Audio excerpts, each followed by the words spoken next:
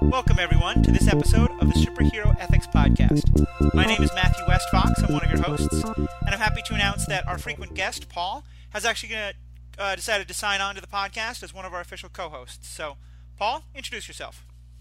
Greetings, people of Earth. This is Paul Christopher Hoppy, a.k.a. Giant Buddha, a.k.a. Zen Madman.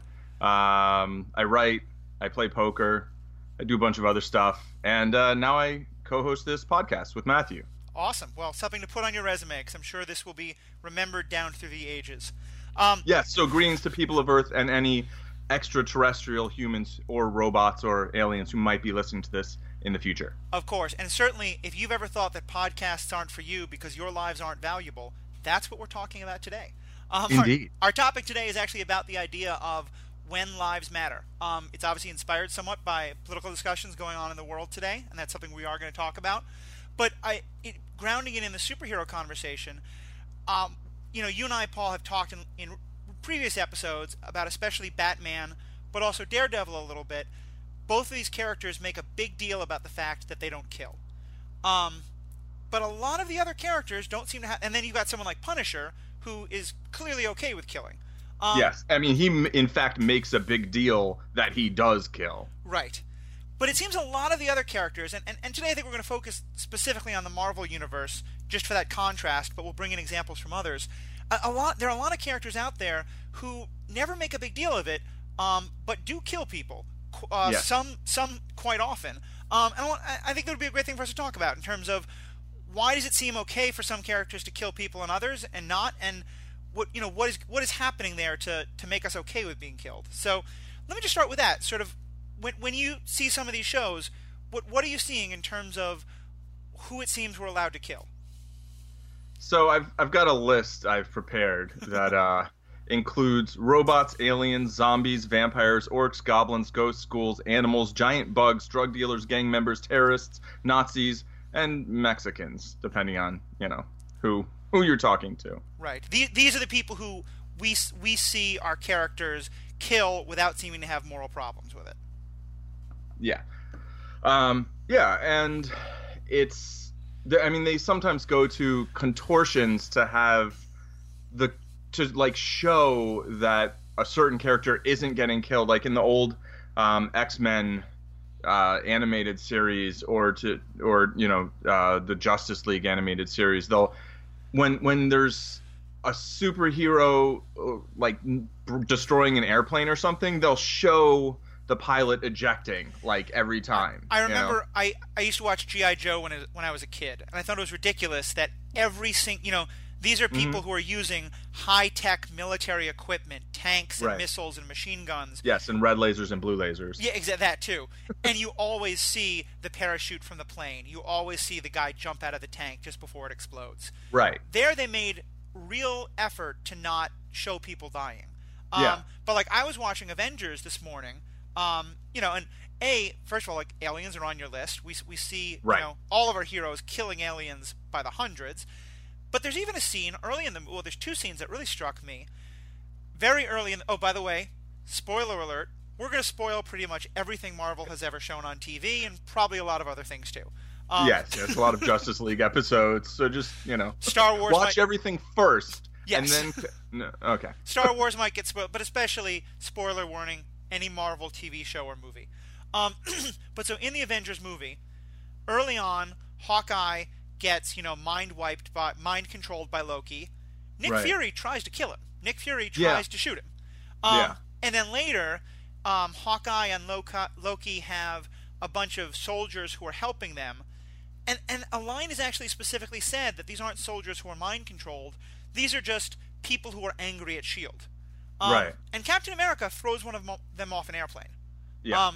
It's in the middle of a fight to the death, so I can sort of understand it. But this is not... A helicarrier, no? A helicarrier, no, thank you. I will count on you for pedantic corrections of things that aren't quite as important. And I think they're over water, so, maybe he's a good diver. Well, possibly. And that is certainly something we can get into as well, the idea that often we show characters rationalizing that they're not really killing people. But yeah, so here I think there's a pretty big change from, the stuff we grew up with to today, our heroes are killing people pretty frequently.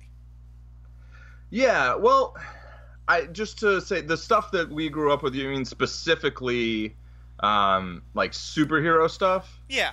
Yeah, because in action movies, like people got blown up a lot or shot. Sure, Bruce Willis was killing people all the time.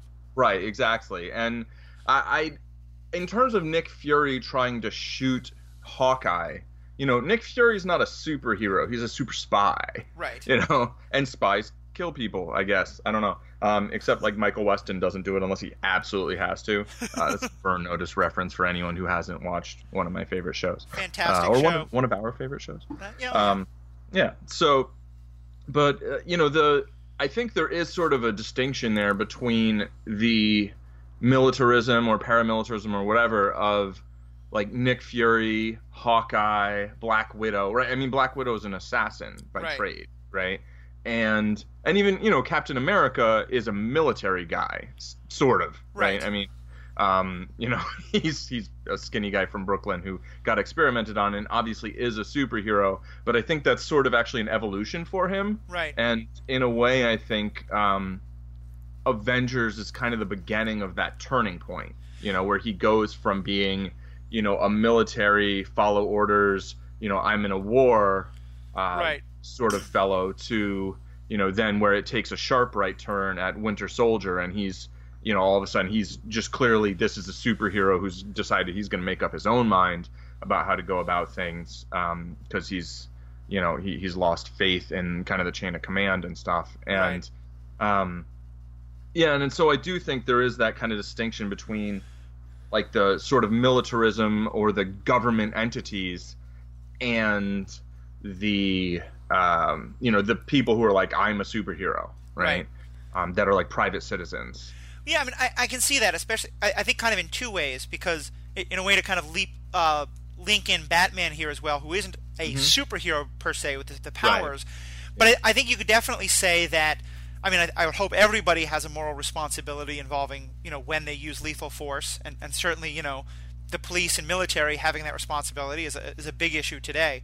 But even more, I guess, in these shows and movies we're talking about, there's something to be said for once you start to have superpowers, now it becomes even more important that you're really thinking about how am I using these powers and am I using them irresponsibly? Right. If you're a superhero, killing becomes that much easier. So is it even more important that you're thinking seriously about who are you killing and who are you not? Or for someone like Batman, like if you're going outside of the law, or you can say the same about Black Widow once she kind of goes rogue.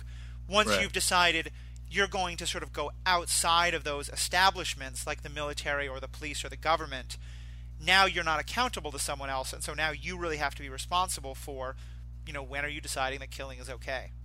Right. Yeah, and it is like the sort of once a character leaves the chain of command or just starts off not being in it, they have a greater degree of personal accountability and agency, really. Right. They're making their own decisions. Am I going to do, am I going to use lethal force here? Am I not? And whereas I think, I mean, I guess maybe getting into the whole like real world politics of it a little bit early, maybe, I think one of the problems with the way government officials use lethal force, whether those are police officers or whether those are soldiers or drone pilots or whatever, is that those individuals, I think, are often not necessarily thinking entirely of themselves as making their own choice in that moment. And I think a lot of people at large aren't thinking of those individual people as making that choice in that moment, like on their own. And I mean, there's honestly, there's an element of truth to that, right? Because there are other people who are involved in those decisions, who are involved in the training, setting policies, in holding individuals accountable or not holding individuals accountable, and then not necessarily holding people accountable further up the chain of command either. So, with... At what point do you say the problem is the soldier, and at what point do you say the problem is the general who ordered the soldier?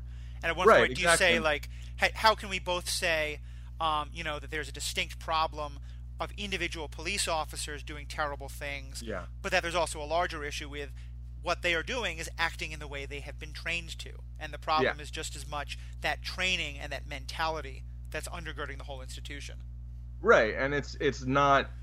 I think people often see it as an either or. Like if you start assigning responsibility, blame, accountability to the institution, then you're removing it from the individual. Yep. And to me, I feel like it's not like, okay, there's one unit of blame and we can either put one unit on this one person, one unit on this other person, one unit on the system, or we can go like a third, or like 50-50 and leave one of them out. But it's like, you know, you can put all of it on all three, or you can understand like maybe the other factors do kind of mitigate the amount of responsibility an individual or a system or whatever. And it's just, I feel like it's truthfully a very difficult conversation to have. And I think people are very bad at having it. Oh, to be sure. And I think in a lot of ways, this question of individual versus larger accountability is really at the heart of the Civil War movie that recently came out. And that's one I would love for us to go deeper on, because I know that you and I see things differently. And once you ever write that article about Team Cap that you've been promising for more than a month now, everyone tweet at him, stroke his ego, tell him how much you want to hear a defense of Team Cap. Yeah, but now it might be Cap with a K. Well, that too. I have no idea why, but I'm going to move right along. Kaepernick, bro, come on. Oh, okay. Yep. Did I just say bro? Can we start over? Can we start the? No, okay. I promise I will edit out the bro. No, I won't. But yes, we are both on Team Kaepernick in that regard, even though it pains me to be on Team any 49er. But Fair enough. The point was, so I think what we've established there is why it's important now for these individuals who have broken away from the institutions to do their own moral reasoning about when they can kill and when they can't. To me, what I think is really interesting is, you know, we have a couple of characters who clearly do that. We have an awful lot who don't. Like Captain America. Like, you know, a better example maybe is Iron Man. Because I was actually thinking one group we could add to your list is Afghans, or people the United States is at war with. You know, he kills an awful lot of people in Afghanistan. And they're portrayed as in Iron Man 1. In Iron Man 1, right? And they're portrayed as bad people. But that's kind of what I wanted to get at. Is it seems that my impression is in the TV shows and movies where you don't see the character moralizing over should or shouldn't they kill, what happens instead is a pretty strong effort to tell us that the people who are being killed are worthy, like they don't have full human worth, and thus it's okay to kill them. And that's where I at least think this is really interesting and kind of problematic, and kind of the meat of what I wanted us to go into. So I kind of want to just start there. Like, what do you think of sort of what we see happening when our heroes are killing people without much thought? Yeah, I mean, not the best message. You know, I'm gonna agree there, and we can circle back to the meat of it. But which is the point that'll come up between myself, my carnivorous self, and my vegan friend here. Yeah, a little foreshadowing.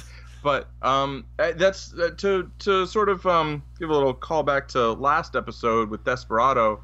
There's that one line where, you know, he says that everybody he's killed has been somebody's father, somebody's son, somebody's brother, which I guess explains that at the end scene, like Carolina must have killed, you know, Bucho's girlfriend or whatever. Right. But you know, he's like saying that throughout the movie, it's like, okay, these are, you know, the bad guys. They're quote unquote world class turds, as Steve Buscemi's character Buscemi calls them. You know, but at the end, it's like, yeah, you know, he killed a bunch of people who like maybe had it coming or whatever, you know, and. You know, I mean, we've discussed, like, maybe it's, like, a little easier for American audiences to be like, yay, you killed all those people, like, because they're Mexican, or, like, certainly, though, because they're drug dealers or gang members, you know? I mean, I'm really glad that you, in a kind of questioning but serious way, added Mexicans at the end to your list. Because I do think if that movie was about a guy named, you know, Robert Butler, who was a meth dealer who ran the meth trade in a small rural city, in a small rural town in America, where the whole police department had been bought off. I don't think that movie is received in anywhere near the same way. Well, no, because okay. Let me disagree with you without you like. Well, if you want to change what you're saying, was that what you were about to? I mean, I think as I said that, I think meth dealing white American, right? Which can translate into redneck, is almost the next lowest on the rung. Right. But yeah, clearly the fact that they're Mexican makes it easier. Was going to be my point. Yeah, and I mean, so I definitely think that there are a segment of people, or a number of people, whatever, that there are people who will see, a Mexican drug dealer getting shot, or hear about maybe Filipino drug dealers getting shot, or in the United States seeing black drug dealers getting shot, and think and feel differently about it than if they see a bunch of, white drug dealers getting shot.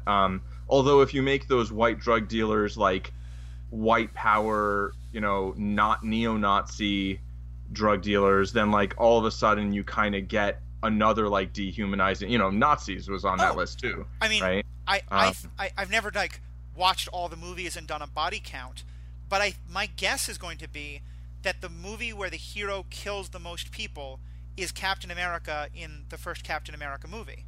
Right, and I mean, but he's killing Nazis. He's killing Nazis and Hydra members, and so that's absolutely okay.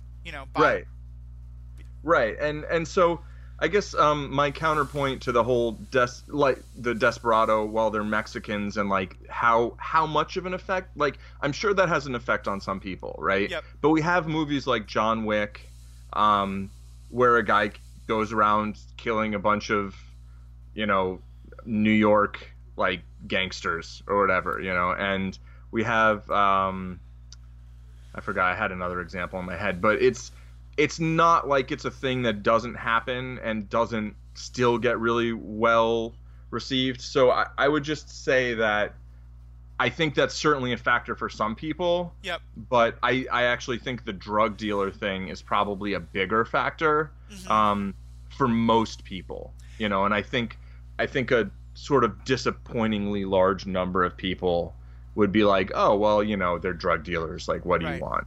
Well, and I think, and again, we're going to get back to the Marvel stuff, but for anyone who hasn't seen it, go watch Desperado. It's just an amazing movie, and it's so much for us to talk about. But in that last episode, I referenced, how different a movie would this be if it was all told from the perspective of, poor people in this going nowhere Mexican town who went to work for Bucho because they had no other prospects. And I said that as though like that's a crazy idea, but I went back and rewatched the movie, and there actually is a character who's introduced as this young kid, someone's cousin. He's looking for work. He has to go through this brutal fight just to get a job. He'll never dance again. He'll never dance, exactly. And Antonio Banderas winds up not murdering. He's in self-defense, but killing him along with everyone else. Shoots him many, many times. And I thought that was interesting that even when that story was humanized a little bit, still, it's okay to kill him. Right, exactly. But at the same time, there is like that, like just one line kind of caveat, like, okay, you've just watched this extremely bloody action movie, and I think all the shooting's over, but like, like, by the way, like, those were people. Right. Okay. Moving on. Roll credits. Yeah, it is both something that I love about the movie, but it also is a really interesting and I think kind of problematically manipulative way for the film to sort of say, okay, we're going to let you, enjoy the heck out of all of this, but then tell you, but of course it's not really morally okay. And, it's sort of a way of having both sides, Yeah, I mean, I kind of think that's brilliant, but... Sure. To like basically sort of get the audience up into a fervor of laugh out of like, yeah, kill him. Oh, Well, here again, I think we're really getting a debate over what is the filmmaker intending. Right. But getting back to the more general a little bit. Okay, so when a filmmaker or a TV show doesn't want us to really worry about the heroes killing people, they show us that the people deserve to be killed, or that their lives aren't as worthwhile. Right, go ahead. I was going to say, so why is that a problem? What's wrong with that? Yeah, well, it's just like easy for people to then see other groups of people, not even either individual people or groups of people, and to basically think like, well, they shouldn't have any rights. Yep. Right. Killing them is fine, and we don't have to worry about it. And oh well, we can just bomb that kind of swath of people because like, some of them are bad and like the rest of them are there too, and they know them and they're not stopping them or whatever. And so I think it's just dehumanizing, and people just spend, I think, too much time thinking of other people not really as people and just as like they see one action. People see one action of another person, or even one sort of set of behavior, like things they do this particular type of thing, and so then like all of a sudden they're a monster, right? And it's like, well, maybe they're not. Maybe like those things that they do that you don't like, maybe those are terrible, horrible, absolutely despicable things, right? That nobody should do and nobody should have happened to them or done to them. But that doesn't necessarily mean that that's the entirety of that person. And looking at, I think the trouble is that people often, they like, in this idea of justice, right? They're thinking like, well, if I, and you wrote something on this, right? About, like Orange is the New Black, yep. I think, right? Where people think if you see someone do something horrible, and then you think about them as a person, and maybe even you think about how they ended up becoming the sort of person who does the things they do that you just can't abide by, right? Right. Then they think, okay, well now I have to like absolve them for those things they've done, or I have to forgive them, or I can't hold them accountable. No, you can look at a person as a whole person and still hold them accountable for the things that they do. The same way when you see someone and they do a bunch of great stuff and then they do something bad or something that you normally might even condemn someone else for, like they'll be like, oh yeah, no, that's not that, they didn't really do that, or well here's the excuse, or blah blah blah. It's like, right, no, hold them accountable for that thing. How long did it take for people to really believe that Bill Cosby wasn't just a lovable dad that we'd all seen? And I think you're absolutely right. And I again, we're delving into the politics, because I think what I love so much about these shows is the way they make us mirror things happening in our real world. To me, that's the essence of what Black Lives Matter is supposed to be about, and is about, that so many people don't get. Is it's not saying that they matter more than any other life. It's saying that in the same way, like some of these movies and TV shows work to tell us that a particular group of people aren't as valuable, or their lives don't matter, that we live in a society that has done that with Black lives for quite a long time, has continued this idea. And so I think that's why it's so interesting to get into this question in the movies and TV shows, because look at how is it reinforcing that kind of idea? What's the connection? And I know you want to talk about this, so this would be a good lead in. Like, what's the connection between any of hundreds of movies like Desperado, like John Wick, where people who are only labeled as drug dealers, all they are killed by the dozen in the name of justice? And now we've got a national leader in the Philippines who's doing exactly that. Do you want to give a short explanation for those of us who aren't up on the news in that part of the world? What's happening in the Philippines? Right. So the Philippines elected a new president who's both Duterte is his name, right? And this was like 2 months ago, and one of his campaign promises was to kill 100,000 criminals. Yep. And the murder rate is pretty high in the Philippines, and there's violent crime and there's big drug problems, I guess is how people say it. I have a drastically different notion of how to deal with drug problems throughout the world, from I think pretty much what most of the world does. But he said, he's been called the Trump of the Philippines, or the Punisher. I mean, people call him the Punisher. Yeah, that literally is a title referring to the comic book and now Daredevil character. Right. So he said, I will kill 100,000 criminals in my first year in office. Like, and that was a campaign promise. And 2 months in, he's killed like 2,400 people, you know. And by killed, I mean what he's done is he's basically sent in death squads, right? Like told the police, okay, you can go and just shoot these people. I mean, you don't have to give them warrants, you don't have to bring them in. Calling him the Punisher is very literal. These are groups of people doing exactly what the Punisher wants to do. Right, exactly. And then he said, if you see, you know, a drug dealer fleeing, you know, from the police, you know, shoot them. Like, I'll back you up. I've got your back. And it's basically exactly like, you know, the parallel to Trump is when he was like, you know, if you see someone protesting or whatever, punch him in the face and I'll cover your legal bills, right? Except here, Dutarte's like, no, take a gun and shoot them. Right. And, you know, and like, you'll be good. Like, I'm not gonna, you know, I'll give you a reward, I think he might have said. And the disturbing thing is that, you know, I have some Filipino friends who've made a point about, you know, hey, this is like, I mean, some who are just like, this is really messed up.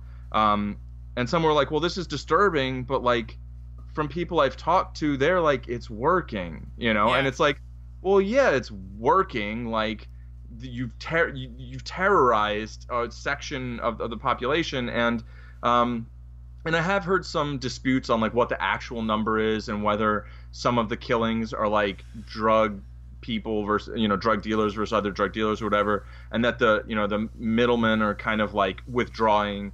So the whole sort of drug economy is collapsing in a way. But the other thing, though, is it's like, well, so first of all, it's disturbing that there are a lot of people who seem to really kind of be okay with it. Right. You know, and you know, there are many reasons this is disturbing. You know, one is that it's just there's an element of that sort of very human sense of like, well, that's what they deserve, right? There's another disturbing, you know, aspect to it, which is like, well, yeah, we're taking away people's rights, but it's what we have to do to like make the world safe, right? Which interestingly, I mean, how many of the movies and TV shows that we talk about, is there some element of like, look, yeah, let this one, you know, villain have all the power, he'll make us all safe. I mean, that's right. That's what so many of these stories are about, and what remind us of why what this guy's doing is so terrifying. Right, like in theory, that's Hydra's plan, right? In Winter Soldier, they're like, yeah, we're just gonna kill the people who are gonna upset the balance of, you know, of power, and like let us rule over everyone, and then everybody will be safe, you know. And great, hail Hydra. But like, you know, the other, what was it? There was one more. Oh yeah, the other thing that's disturbing is if you're like, all right, well, if you see a drug dealer or a drug user, I think also, like, you can just kill them, like then you can just kill anyone and be like, oh yeah, they're dealing drugs. You know, I found this dime bag on him, and I'm sure people are doing that. And we see, I mean, like that was a big thing that happened, you know, in Soviet Russia, under communism, under Mao, right. And to some extent, you know, during the Red Scare. I don't know if it happened under McCarthyism, though. I imagine it did, but certainly in the 20s during the first Red Scare, you know, if there was someone who you didn't like and you wanted to get rid of him, report him as a communist, you know, report him as an anarchist. Right, exactly. And then all of a sudden they're dehumanized, and they don't have rights, and you know. And I think that's the key thing that we're talking about here, is that in all of these, what you see is an attempt to sort of say, because we can slap this label on a person, you know, it of drug dealer or of, you know, Nazi or of Hydra member or whatever. Yeah, or Mexican or Muslim. Yeah, exactly. You want to get Trump about it, you know, or thug, as happens in our world today. You know, that somehow means that their life is worth less, and so therefore our characters don't have to have trouble about and that we don't have to feel bad. You know, it's sort of a way to tell us in the audience it's okay to watch them kill these people because you know, they're not real people. They're not fully human. Yeah. And I wanted to talk a little, as you said, I don't want to go too far into. We could spend the whole podcast just talking about the examples of this, but I want to spend a little time talking about kind of if we sort of see a hierarchy of value of lives in the Marvel world or in these worlds in general. Who are the people that are at the top of like the most killable, the ones we have the easiest time? Right. So because I think to me I would say it's Nazis, robots, and clones. You know, those are the ones who robots and clones, because we don't really fully see them as human. Well, I mean, maybe not at all. and Nazis because they're just sort of the worst of the worst of humanity. Yeah, well, I'd say, I mean, I don't totally disagree on Nazis. I mean, I think that's a good point, but I think that really, I think robots and aliens, and then like the undead, you know, are kind of the three big categories of like that ain't human, you know, right. Like, and those are so the, you know, the difference being like if you look at the Marvel movies and compare them to television or compare them to so like let's look at three things, right? One, you have like kind of kids animation for TV. Yep. Right. Which I've watched like a bunch of different X-Men series, and they pretty much all do this. The DC's Justice League series does it extensively. A lot of series do this where they want the heroes, particularly when it's like a team, they want them to be able to fight a bunch of people and destroy them. I mean, if you have a character and you give them lasers coming out of their eyes, right, whether it's Superman or Cyclops, like you have to give them enemies that they can just explode, right? I mean, Iron Man, I don't think has a single non-lethal weapon in his suit, you know? Right. He doesn't have, like, you know, grappling things and batarangs and whatever. He's got, you know... machine guns and missiles. Yeah, and I mean, War Machine's an even bigger example of that, right? Sure. But so, in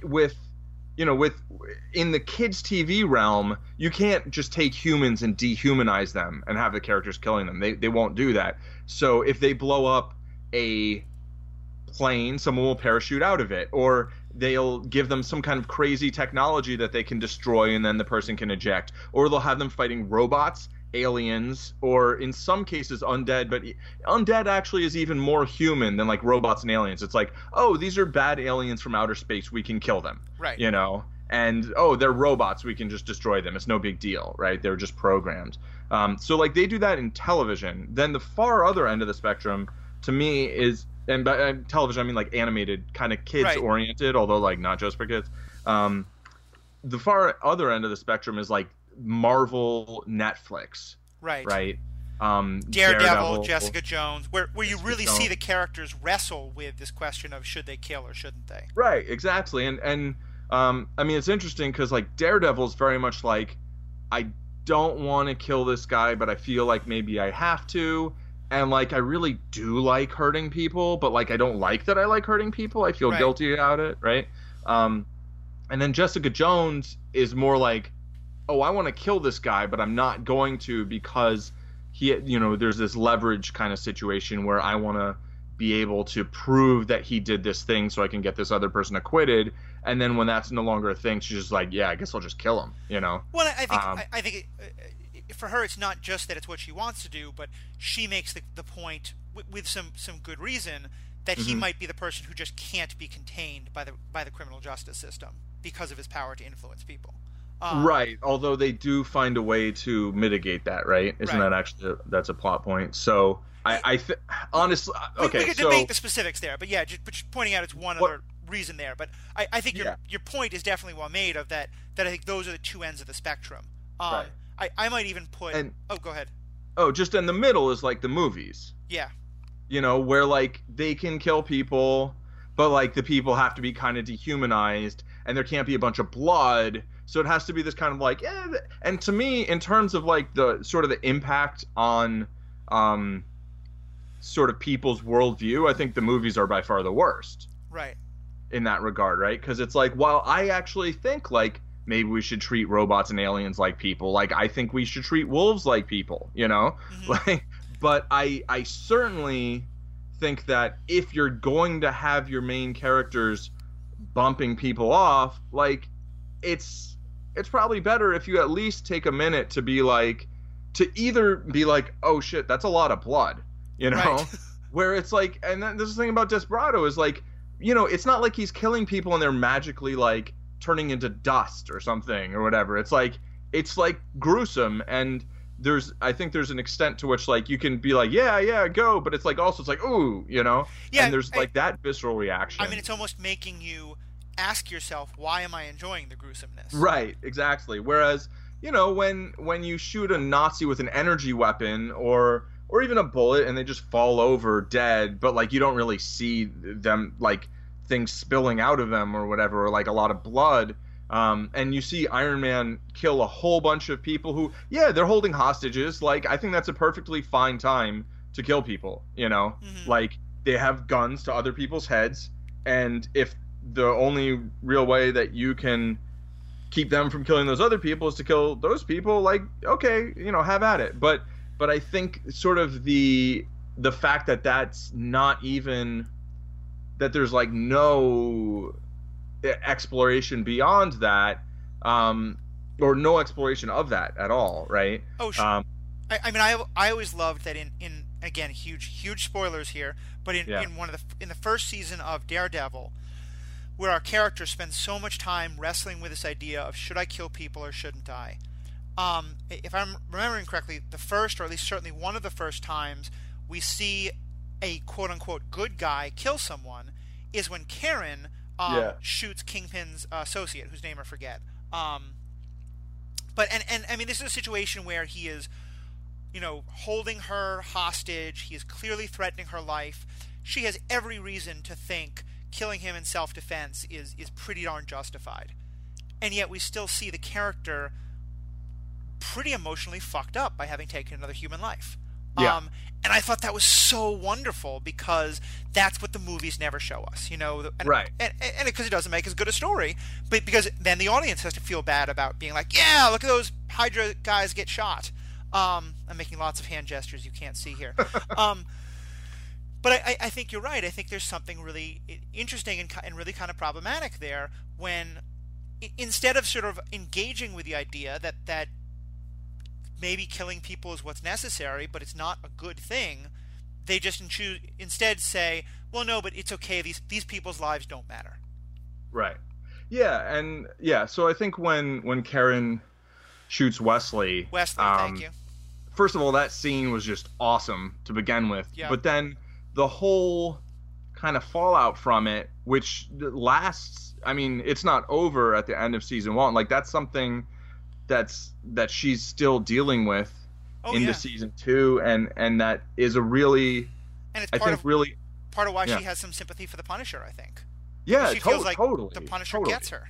Right, and yeah, and I mean, I think she also sort of sees the Punisher as a little bit of a, like, she gets the Punisher, and she kind of sees like, well, I can't say what he's doing is wrong, or then I'm saying what I did was wrong, you know, which isn't necessarily really fair to her, but because I mean, like, she was probably going to get killed if she didn't, you know, pick up the gun and shoot him. It was very much kind of like a kill or be killed situation. So it seems like it would be one of the easiest places to really deal with killing someone, but it's very, very real, that it would still be very hard to deal with it. And the fact that they show her struggling with that, I think is powerful, and it provides a great counterpoint to kind of Daredevil's internal struggle of like, well, you know, can I beat this guy using the law, even if I step outside it to apprehend him or whatever, you know, can I get the law to arrest him and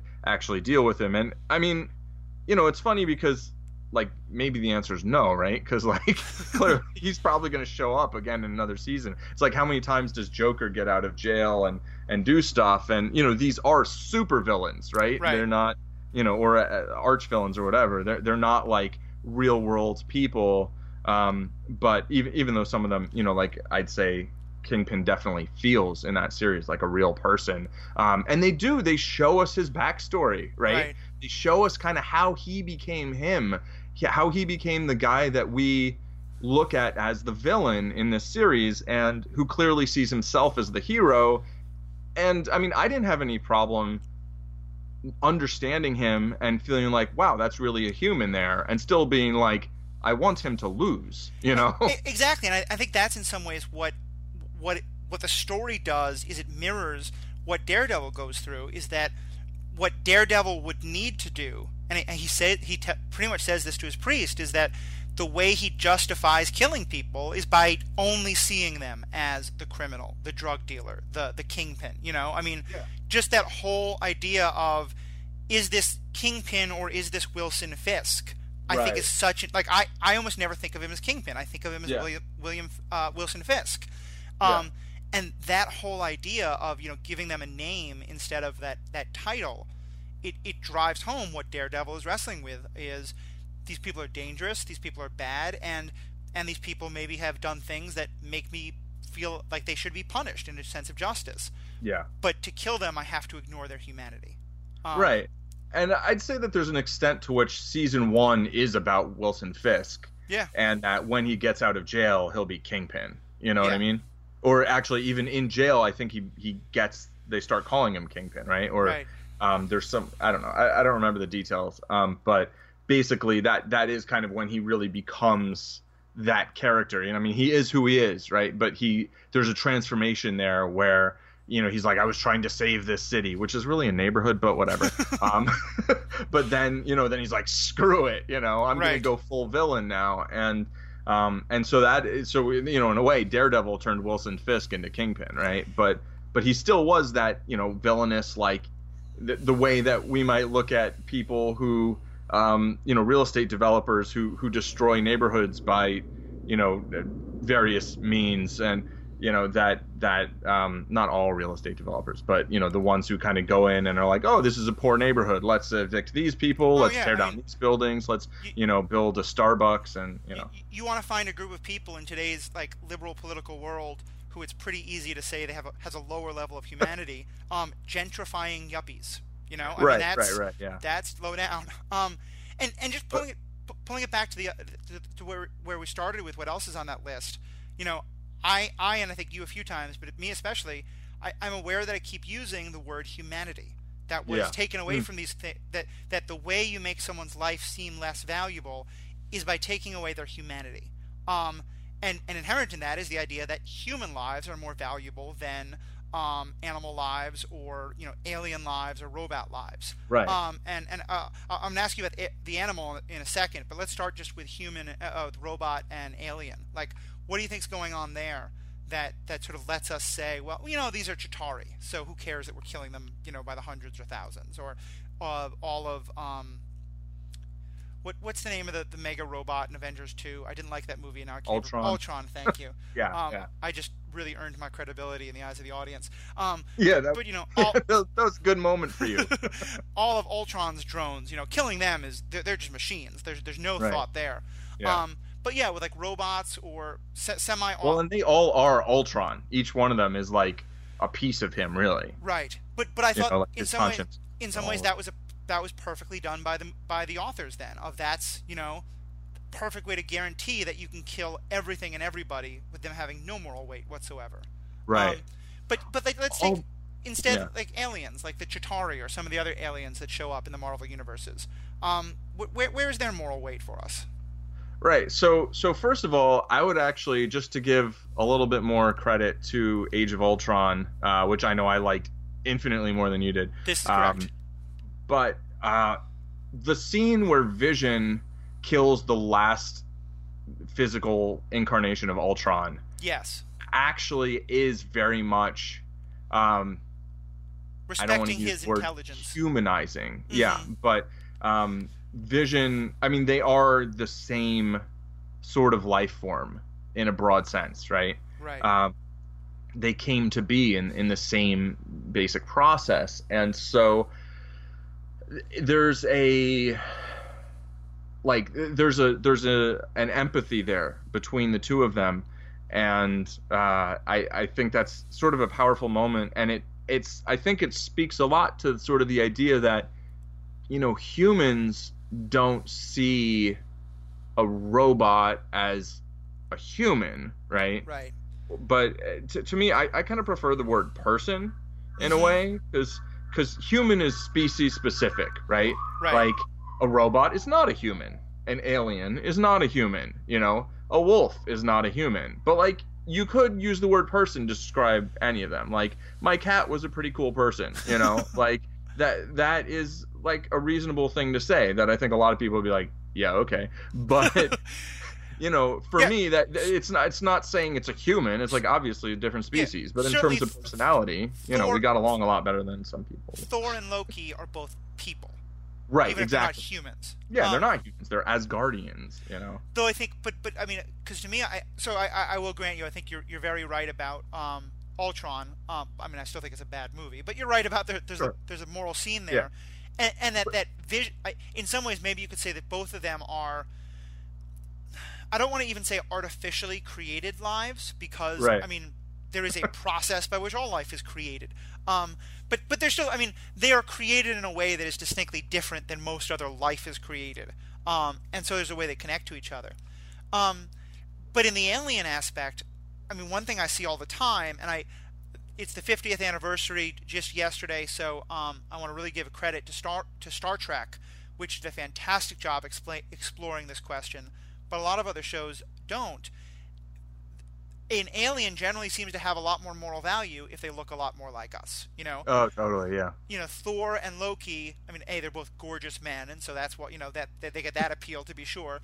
But also, I mean, they look human, just supersized. Right. The Chitauri look like, you know, alien lizard people. Yeah, the Chitauri look like undead robot aliens. Like, they're really weird. They did so much to say, like, these people are... Just look at them. They're monsters, Yeah. you know? Yeah, they're not people. Like, they're not presented as people in any kind of, you know, way that they do. You know what you're saying, basically. Like, they create the largest barrier to empathy that they can in Avengers, I think, so that the Avengers can just smash as many of them as possible, as the budget will allow, as Pretty much. you know, as our attention spans will allow us to enjoy. And you know, I mean, yeah, like, that's a good move. You know, it lets them get a PG-13 rating and lets people go like, oh, that's hilarious when they drive the scale into the back with the hammer and Hulk and then he hits him, and you know, but it's like at the same time it's like, man, like if you ripped off someone's arm and like shoved it down their throat, Yep. like that's pretty disturbing. No, it's true, and I'll say a market count, and I think what Avengers does is definitely more common. You know, generally you can tell who the bad guys are based on how, you know, if there's a good alien and a bad alien, the bad one is the one who looks least like us or who looks scary. What Star Trek, as I said, did some good examples on this, but I think far and away the best is you've never seen much Doctor Who, have you? No, I watched one episode. I'm not a huge fan, but I definitely have watched a lot of it and enjoy a lot of it. And one of the things that they do is they introduce a race of creatures called the Ood, OOD. And when you first see them, they look like, you know, tentacle monsters out of a Lovecraftian horror story. I mean, they just look like terrifying tentacle monster things. Right, Shoggoths. Yeah. They're actually some of the most friendly, lovable, like, I mean, Doctor Who, like, one of his favorite lines is, oh, an Ood, love an Ood, you know? That was my horrible attempt at an accent to measure 3 different... That was? No, it wasn't. I'm kidding. Move along. Oh. I'm making the Jedi-ation. This isn't the accent you're looking for. Move along. No, like, it just sounded like your normal voice to me. Okay, well, good. Because I think I decided not to do the accent and wasn't sure if I backed off the ramp in time. But the point is, it's I think it's a great example of highlighting this idea of why is it that we think that, like, looking like us means that you're morally okay. I mean, certainly because that says that humans are, like, how many other alien species out there are like, oh my god, it's the humans. Those creatures are terrifying. Right. You know, because we're not really the best people in the world. Yeah. But also just there's something really interesting there about one easy way to lower a race's moral, you know, category is to make them look scary. Yeah, well, I mean, that's basically... I don't want to say that's what racism's entirely about, but that's like... It is, a lot of it, though. It's like there's this... It's like there's a sense that I think most people have that people more like them, right, are easier to relate to. And the most obvious, particularly when something's on screen, it's like the most obvious way that you can make someone either immediately relatable or immediately unrelatable is by making them look more like the viewer. Right. And so that, I think that certainly plays a huge role in, I mean, in terms of like just racism in real life, but also in film. And I would like to just a quick like Marvel Netflix point / like Black Lives Matter, which, you know, I think if like everybody like heard the implied two at the end, like the whole like argument over like anyway. That Black Lives Matter as well, or Black Lives Matter as much as every other not life. like the sequel. No. No, but I think that's exactly right. I think that's all these idiots who say Black lives don't matter, all lives matter. The response is to say the whole reason of Black Lives Matter is to say right now all lives don't matter, and that's the whole problem. Exactly. And I think, to me, I think you're exact. Oh, go ahead. I want to say. Well, something. I just wanted to say, like, as a vegan, if someone wants to be like, well, all lives matter, like, okay, you're a vegan, right? Like, or at least a vegetarian, like, like, I feel like if that's going to be anyone's hashtag, that's mine, bitch. I think you got a good point there. Well, and so anyway. I want to get back onto the. Well, in a second. In a second, I want to say more about the connection between making aliens look different and racism. But I do want to go a little deeper on this. You've mentioned the wolves thing a couple of times. Talk about that, because I do think. I mean, I am a meat eater, but I'm someone for whom like conscious, ethical eating of meat is an important thing. And certainly when I hear people say like, well, I eat fish because I can't eat cute animals. That makes me want to smash things. There's an interesting thing here about how we value animal lives. That's a part of what is killable and what's not. And I know you've been talking with this wolf thing, so let me go into that. Okay, so first of all, my dad used to say, for a while he was like a pescatarian, right? Yep. Which is basically an icto-lacto-avo vegetarian who eats fish and dairy and eggs, but not probably not chicken, and definitely no red meat, right? And he used to say, I won't eat anything that, I think he said I won't eat anything that has a face, but I think he also said I won't eat anything that I can talk to. Right.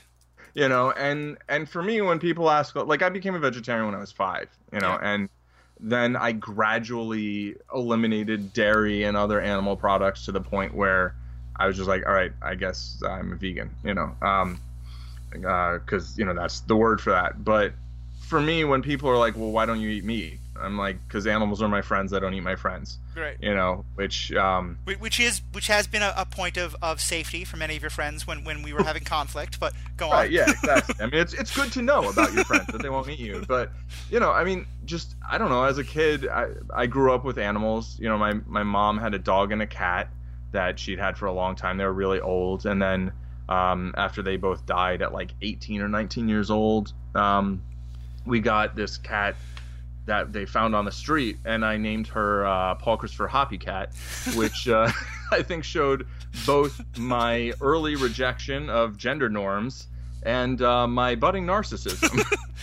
I knew you back then. Budding is the wrong word, but go on. No, this is when I was 3. Oh, okay, never mind. Yeah, actually, yeah. So, yeah, no, you knew me when I was fully a fully realized narcissist. Okay. But no, and I mean, she was my best friend. I mean, I had other human friends like who were also my best friends. You know, I mean, through my life, I'd say, out of the things that I consider myself most fortunate for, it's of having a number of people with whom, like, my relationship, I'd say, would qualify as like best friend for most people. A number of really, really good friends. But like, she was kind of like my first best friend. That like she would sleep on my bed and like we'd just hang out. And one time I woke up and I was getting to get up out of bed, and she swatted at me with a paw, and I was like, what like, and then I sat down, and then I started to get up again, and she swatted at me again. So then I sat down, and then she like we just hung out. I was like, oh, I guess you're like, don't get up, which I mean, you could say is kind of abusive or like very bossy, but the point is like, I see, obviously it's easy with like cats and dogs, right? Right. Who are like very personable animals, but or can be. But to me, like, animals are people too, and so like I don't eat them and all that, but also just to me it's like the idea of treating another species like it's so different just because it's a different species, and like there's a lot of other humans I can't talk to, right? Because we don't speak the same language, but I can gesture and we can like not kill each other. And so I feel like, yeah, humans are able to digest animals and all that, but at, you know, the place we are in the world now, it's like the same way humans don't need to be making war for territory and food and all these things out of anything other than basically greed or fear. Right. I just feel the same way about animals. It's like, look, we've technologically evolved past the point where this is something we need to do for survival, you know, like thousands of years ago, or like, yeah, if you're on a desert island or whatever, like I said before, you know, the thing I just said about friends notwithstanding, like if I had to kill everyone I ever knew in order to survive, like I would do it and I would eat them if I had to, you know. But like, these are not positions necessarily endorsed by this podcast, but go ahead. Right, yeah. Well, you know, it's a personal choice, but it's, you know, the point is it's like that when people come up with these like, well, what if you were on this island and blah blah blah, it's like, yeah, but I'm not on an island. I mean, right. I don't even live in Manhattan anymore. But it's like, you know, it's like the world we live in. I think we can look around and just make decisions based on like what's actually going on. And yeah, and I think what you get at there is the kind of reasoning that we're sort of wishing to see more from these characters. Because like you and I have over 20 years of friendship had conversations about this quite a lot. I am a meat eater, and I see a lot of, you know, I disagree with a lot of where what you were just talking about. But I what I can see for both of us is this is an issue that we are really thinking about and we're wrestling with in terms of what is the moral weight we give to animal life as opposed to human life. And I think that's the point you said about the to me, saying that we're not going to relate to animal life, we're not going to value animal life because we can't relate to it, is where it to me goes completely off the rails. In that I totally agree with you, and that I think, right, like, yeah. I recently saw a movie that I can't say was in any realm of good, but was interesting to this one point, called Jupiter Ascending. It's a sci-fi movie based on a book, I believe. Like I said, it's mildly entertaining, not a great movie, but one of the spoilers for Jupiter Ascending. One of the major plot points is that there's this other race of creatures who raise humans as a not even as a meat source, but as a source basically of a beauty product. Which sounds awesome. Yeah, that's so good. It makes that's so much better than just eating humans. I know, and it makes, you know, your first reaction is to be like, "Oh my gosh, that's the most horrible, terrible thing in the world." Right. And at one point, one of the aliens says to one of the humans, "But don't you do that with lower species?" Yeah. Like, to them, humans are, you know, we've certainly, you know, we use blubber from whales for years was a skin product, and we make soap out of horses and things like that. Yeah, and test things on all sorts of, you know. Exactly, and this other alien race is just saying, you have a chain of moral value, we have a chain of moral value. What's the problem? So yeah, I think, and that's to me, that's one more way that we can say, oh, here's an easy way to devalue, you know, the life. Mm-hmm. And so I'm glad we got into that. And the other thing I wanted to say about, because going back a few steps to the thing about, you know, when aliens can become less, you know, killable. First of all, one of them is if they look like if they look like an animal, you know, if they're lizard men or if they're fish men, or, you know, if they're dog men or cat men are a little less killable, I think, because those are animals we like more. Right. You know, but and if they're a cute half animal looking alien, then that's different than kind of a scary looking kind of animalish alien. Exactly. And I think that's the key that I was going to get at is, you were saying that you know, one of the best ways that the makers of a show or movie can tell us it's okay to kill something is by making them not relatable to us. I think that's a big part of it, but I also think part of it is making us afraid of them. You know, and this is where it ties so much into racism, is that you know, if you make us afraid of something, then killing them becomes justified. And there is so much evidence that, you know, a lot of you know, in World War II, when we didn't want our soldiers to have that moral reaction of, you know, that Karen has of taking a human life in combat. Right. Propaganda was created to show that the Japanese were not really human. They were these scary, hulking, barbarian types, and Right. Germany, every side in the war used propaganda like that, because Yeah. if you're afraid of something, then it has less moral value. Yeah. Yeah. And I mean, I think fear and hate like really kind of go hand in hand there, where, um, but also just, I mean, if you're afraid of something, it gives you this, I mean, it can create this sense of like, me or them, right? Like someone's going to die, it's not going to be me. Right. And if you're just like, if you don't have the same level of fear, which obviously, I mean, if they have a gun and you have a gun, it's like, yeah, that's probably what's going to happen there, Well, right? But no, I mean, what you just said, I think, is a perfect example, because we started by saying, Karen Page, she feels what we think is a justifiable fear for her life, so we justify her killing, Right. And in a lot of situations, to take the example we keep going to, cops can say, look, I really had a fear for my life, and so that's why I shot that person. But when you look at the fact that it seems far more often cops fear for their lives when dealing with a black person than with a white person, that's when you start to say, so how is that fear, affecting things, and how much is the word legitimate fear doesn't really make sense, but how much is this fear based in the situation versus fear based in larger factors? I don't think, I mean, okay, legitimate fear, like maybe that's not the best way of phrasing it. But I think like justified fear, justifiable, like I think that's a legitimate concept of, you can be afraid of something with good reason, or you can be afraid of something without good reason, right? And those are two very different things. Right.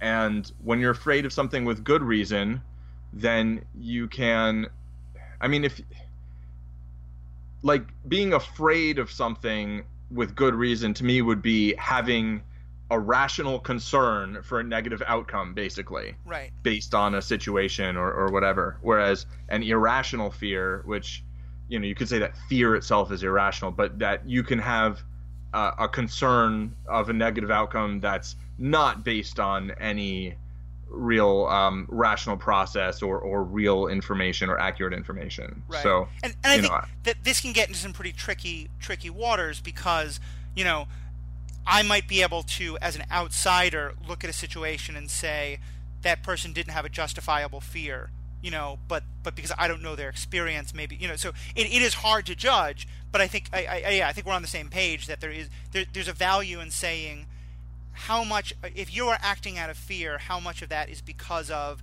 the exact situation you're in, and how much is it because this person's black, so therefore I am afraid of them, or this person is whatever, and so therefore that's increasing my fear level.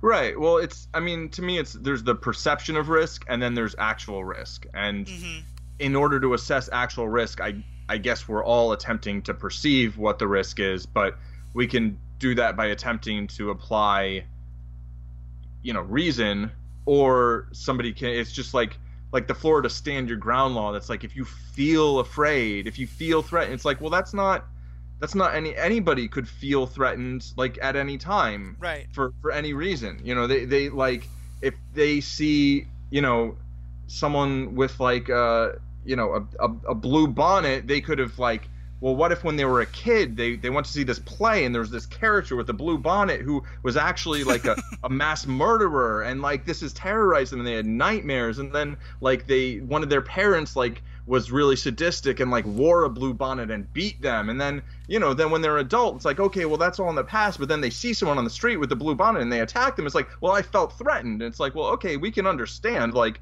how this particular person with this absolutely ridiculous backstory that I just made up on the spot, like, got to that point where we understand why they are afraid. You do, right? Why you they do realize you just threatened. cost us the ability of ever being sponsored by a blue bonnet maker. So you just lost us that sponsorship money. I want you to recognize. Well, yes. Isn't there a blue bonnet? Isn't that like a ice cream cup? Yeah, maybe that's Blue Bunny. I don't know. Anyway, whatever. But no, I can live with that. I think that 2 pennies over the next 10 years is your fault. But I think you're exactly right. And here, look at this. I'm going to praise Ultron. I think that's something that movie actually captures well, is that, because basically what we're talking about there is PTSD of various kinds. Tony, yeah. And Tony has I think in some ways what we could call a pretty legitimate fear. Certainly has a very legitimate reason to be very afraid. But then Yes. both Ultron and, to an extent, Civil War are in large part movies about Tony and other people like Tony being willing to go to incredible lengths that, in a lot of ways, seem really problematic based on that fear. And in Suicide Squad, which I just wrote about Yeah. in an earlier article, to me, that's part of what makes Amanda Waller such a fantastic character. Because she's doing things that in the end we might say, ooh, I'm really not okay with that. But she's doing it because she's afraid. And Right. after watching Superman and Zod blow up a city fighting with each other and then Superman die, I don't really know if, can we really blame her for being afraid? Right. Yeah, no, I don't think we can blame her for being afraid. I think we can criticize her response or her actions that she took based on that fear, you know? And getting us back to the main topic, I think, so that becomes, again, the like, okay, so, is killing someone because you're afraid of them legitimate? Well, probably not, but it's a good way to get the audience to sort of forget about that. Right. Yeah, for sure. I mean, yeah, I think definitely not. Like, I think, well, okay. If I think someone's going to kill me and I think the only way I can stop them from doing that is to kill them, like, that's what I'm going to do, and someone else might not make that choice. But if the reason I think someone's going to kill me is a totally irrational thing, then then that doesn't make my action is no longer justifiable, right? If there's an irrational reason for having that fear, and it's yeah. Go ahead. I was gonna say. Well, I just want to say there's a difference between like understandable and justifiable, and like, oh, we don't need to hold you accountable for it. Sure. I mean, like, to me, I think that the people of Earth being afraid of unchecked superheroes is an understandable fear. And given what I've been given what I've been reading about, what's happening in the Philippines, I think being afraid that the drug dealers and the criminal, the criminality that is happening is quite literally like putting the lives of everyone in danger. I think that's a legitimate fear. But in both cases, I think that's to me where it becomes important to ask, like, just because the fear is legitimate, what does that mean? It doesn't mean that any response to it is also legitimate. Right. Yeah. Well, and so let's we've already gone a while, so I don't want to take too much longer, but I do want to explore just a couple more examples of this. We talked about kind of robots go ahead. Can I just throw in like 2 points that I had hanging? Sure. One was when I brought up the Marvel Netflix and like referenced Black Lives Matter. Uh-huh. It was I guess, spoiler alert, like, don't be a wise old black dude in a Marvel Netflix series. Oh, it is so dangerous. It is really unfortunate. Yeah, and it's just like, black characters just get killed off more often. Yep. And I think it's pretty clear like what the reasons are for that. And I really hope in Luke Cage there's like a wise old white dude and like he gets knocked off and it's like, just make it even, it's fine. You can kill some wise old people like Obi-Wan Kenobi or whatever. But after years of the really problematic magic Negro stereotype, let's have a magic honky. That's what we need. Why not? And I want to just say on that, there was a panel, and I think I wrote about this on the blog. I certainly tweeted about it a while ago. But I went to a panel that was done by black activists talking about comic books and superheroes and the like. And I brought up a question about Civil War. And there was a lot of great responses. But one of the best, I thought, was she said, listen, a major plot point of that movie is that the whole world stops and notices because 10 people from a fictional, very rich, very African country have been killed. Right. And that if those 10 people were from Senegal or Sierra Leone or any other country that doesn't have the military and the finances and the economic power that the fictional country of Wakanda has, that never happens, Like, that I thought that was such an... her point was like, look, we have to basically make up a country in order to, like, imagine the idea that deaths of African lives could mean this much to the world. Yeah, totally. And and similarly, it's like the whole like basically all of Sokovia gets destroyed, right? Yep. In Ultron, and like that only is like really a big deal because like some of them were American. Yep. And like, and yeah, so I thought it was cool that they made like, the woman who in the comics is so annoying. Oh, wow. But in the film, like, she was fine. She goes and she gives the picture to Tony Stark of her kid. And you're saying the person whose son died in Segovia. Yeah, right. In Sokovia. Who and her, she's black, her son's black, right? And that was a change they made. It was just this random kid, with like a kid. I think it was like a school kid, and it's like a white mom in the comics. But like in order to like make it a black mom and a black kid, he had to. What you said? I think like, he was going to MIT or yeah. I mean they right. and it's that same thing of. So it's like he can't just be like a random black kid, right? Right. Like he has to be like special. Well, it's the flip side of, every time we have one of these cop shootings, there's a real, debate in the media about, do you just portray him as like the thug with right. quote marks there, or do you mention that he was going to college or he was going to and it's problematic on both sides because what it's kind of saying is, if she had said, look, my son was, just bumming around Sokovia and getting high with his friends, yeah, somehow that isn't going to matter. That life doesn't matter as much to Tony Stark. Right. He was just backpacking through Sokovia for whatever. No, he was there doing some like human aid work, and he was gonna go to college in the fall, yada yada yada, or whatever it was. And it's like that's why his life matters. Right. It's all ways to justify that his life matters instead of just saying he was a person. His life mattered. Right. Exactly. So what was the second thing you wanted to say?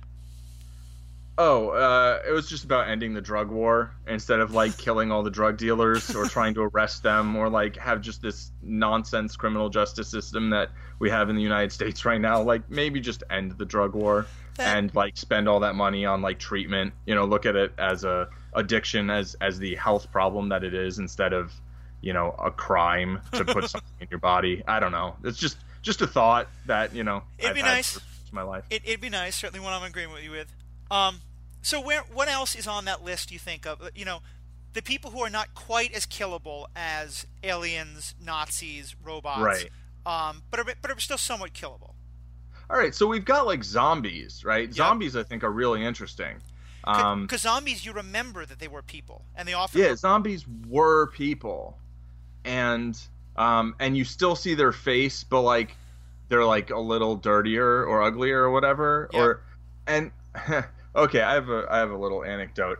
So I work crazy hours sometimes, right? Like basically any hour of the day could be the start or the end of a shift, and I walk through kind of the lower part of Hell's Kitchen to get to my bus on my way home from 34th Street in Manhattan, and I walk through, I walk about a mile in Union City, in New Jersey, in order to get home, right? And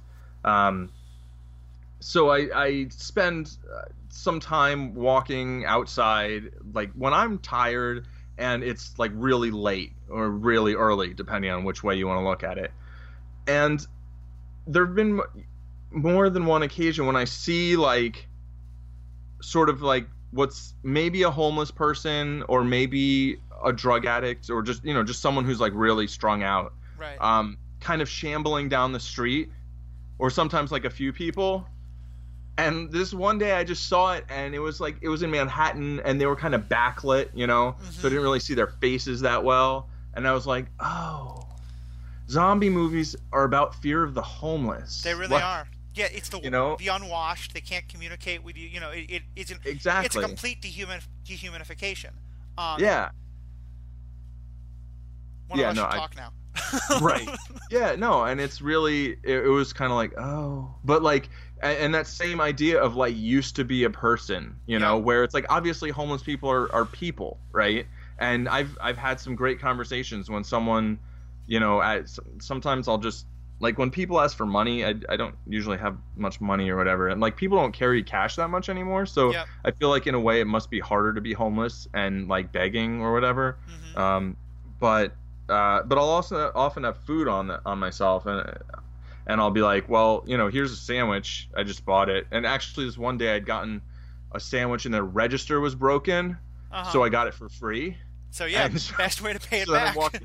so then I'm walking to work, and this guy is like, do you have any money? Do you have anything? I was like, well, I have this sandwich. I got, I was like, I got it for free. So like it might, not that I wouldn't have given it to him anyway, but, and so I did. And then we just had this like minute-long conversation. I went on my way, and he, and it was just this very human interaction. And like, I always try to make an effort, generally when it's not 3 a.m, Sure.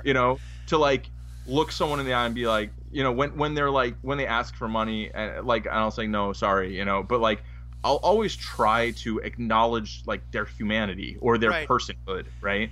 And I just think that's important, because I think people just walk by them and don't look at them and don't treat them like people, and that just makes everything worse. And I think that's a great example, because I think I'd never thought of that, but I think you're right. That's a part of what zombies tap into, is that fear of like the shambling, walking, Yeah. Slow, and also just that the sense of there's so many of them, Right, exactly. It's this overwhelming like horde, and there's always another, and then that plays into Suicide Squad in a moment, but Well, yeah, which, talk about that, yeah. and then I want to get to the flip side of undead, which I think is mind control. But talk about Suicide Squad. Yeah. Okay, so Suicide Squad, like, it's funny because worst heroes ever, or bad versus evil, or whatever. The idea being that the main characters are not heroes, right? They're the bad guys, and so the bad guys are the bad guys partially because they just kill people, right? Mm-hmm. Like Harley killed Robin with the Joker. Like Deadshot kills someone right in the beginning of the movie because that's his job. That's what he gets paid to do, you know? Yep. Killer Croc eats people, et cetera, et cetera. Like Diablo torched his family. Like they've done some bad things. And they don't actually show them doing most of those bad things, which I think is interesting. Like I would have rather they just showed them like the bad guys being bad, right, instead of being like, well, we need to make the audience sympathize. Just because we've gone for a while, I want us to get to the zombie part. But definitely there's a lot in Suicide Squad we can explore. Yeah, so the zombie thing is just that they don't fight people, but they don't fight aliens or robots. They fight people who used to be people and like got turned into these weird squishy face things, but like, oh, they've got watches. So I feel like in that movie they tried to make it really clear that they were killing people who used to be people, who kind of weren't really people. So I feel like they gave the audience kind of like, feel how you want to about it. Yeah, these are the bad guys, so you can be like, oh, they're killing people, that's bad. But like they're not really killing people, so you can be more okay with it. Like they were kind of giving the audience permission to like kind of play both sides. And I think that's on the one hand like sort of clever, and on the other hand sucks. So. Yeah, no, I totally agree. I think it would have been there's a potential for something really great there, but I felt like they, instead of really exploring it, the way I do think that movie explored some really great things about villainy, which earlier podcasts and blog posts have talked about, and I think we're going to explore some more. But yeah, I think that was an example where they didn't really go into it as much as they could have. Another example, I think, we've talked a lot about Daredevil, for the most part, being awesome because he really sees the humanity of the people he's having to kill. In the second season, they make it easy for him by giving him hordes of nameless, faceless zombie ninjas to fight. Right. I mean, like one of the things that I love in the first season is that almost every one of those people he fights has a name. Like all of the the members of Fisk's squad, right. We hear, we get little stories about the different Russians in the cab place, and like all the guys who are working for the some of the others. Then in the second season of Daredevil, we just start getting wave after wave of just killer, sort of undead zombies. Yeah, so in the second season, he's still like... It's interesting because in the second season he's still like trying not to kill anyone. Right. but like to the point where he almost gets someone killed to keep them from killing someone who's trying to kill her, which is like, really, dude? Right. Really? You know, and that's sort of where my, you know, I feel like, okay, I really do like how Batman is like, no, I'm not gonna kill people and whatever, but like, that's like in Gotham and in the things that he faces, it's just not the same sort of set of, yeah, I don't know, like that, for some reason in Daredevil that really bothered me in season 2. Where, because like they're in this pit like deep down in the earth, and there's they're surrounded by ninjas, and there's this pit that goes, I don't know, like who knows how far down, and he's just suddenly like interceding in, you know, I feel like, I don't know, so unless you're wearing some kind of like crazy armor, like if somebody's really trying to kill you, I think it's a really reasonable response to be like, okay, well, you know, sorry, but I'm not going to hold your life in that high regard because you're not holding mine, right, in any regard, right? So it was more like in the first season, I felt like the way things played out, it set up really reasonable struggles for him about whether or not it's okay to use lethal force, right? But the way the second season was set up, just like logistically, that really didn't work for me, even though... I think you're onto something there, and I think part of it is, I think what I was saying before, which is that I do think part of why that feels so weird is because those people haven't been humanized in any way. You know, it feels easier to kill them. Oh, right. But I do think you're also right, the self-defense part. And I also think, and this was covered in a much earlier blog post, but I think is relevant here, there's a bit of deceit happening when a character like Daredevil says, I'm not going to kill people, I'm just going to smash a metal rod into their head very hard. Yeah. Or I'm going to throw them head first into a brick wall. Right. Or I forget what it is exactly he does to the big bad at the end of season 2, but I think it involves throwing him off a wall with a chain around his neck, which I believe is referred to as hanging most of the time. There's a number of situations where Daredevil takes actions that really should kill people. And yeah, so I think you're right to then see him like stopping other people and saying, no, remember, I don't kill. It didn't really work in the way it did in the first season. Yeah, I mean, I think there is an extent to which in comic books, like comic book violence, there's just a paradigm where it's like there's like bruising damage, right? Like if you're not piercing someone's body with either a blade or a bullet, like it just won't kill them, right? Which of course is nonsense, you know, like in the real world. And I mean, that's one reason that like when we talk about things like police violence or police, you know, killings, I do feel like while there is a whole lot of truth on the side of like lethal force is used far too indiscriminately. At the same time, there isn't like non-lethal force isn't really a thing.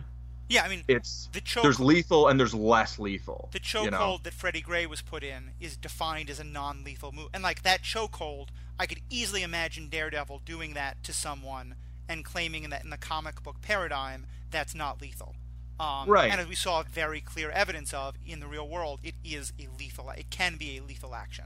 Yeah, and it's less lethal than putting a bullet in someone, but that doesn't mean that it's non-lethal. And the same way, I mean, stun guns and, you know, just punching someone, right? Yeah. There was a guy punched a security guard on the plaza of my old building, and the security guard had a heart attack. Yeah. So a punch is generally, you know, a less lethal way of striking someone than like stabbing them or than shooting them, but you can still kill someone with a punch. If you hit them in certain ways, you can directly do it, or you can hit them and they can have a physical reaction. They can have a heart attack. And so I think that it's one of those things where I think people have a lot of trouble often in situations where a real honest discussion would have a lot of nuance to it. Yeah. Right?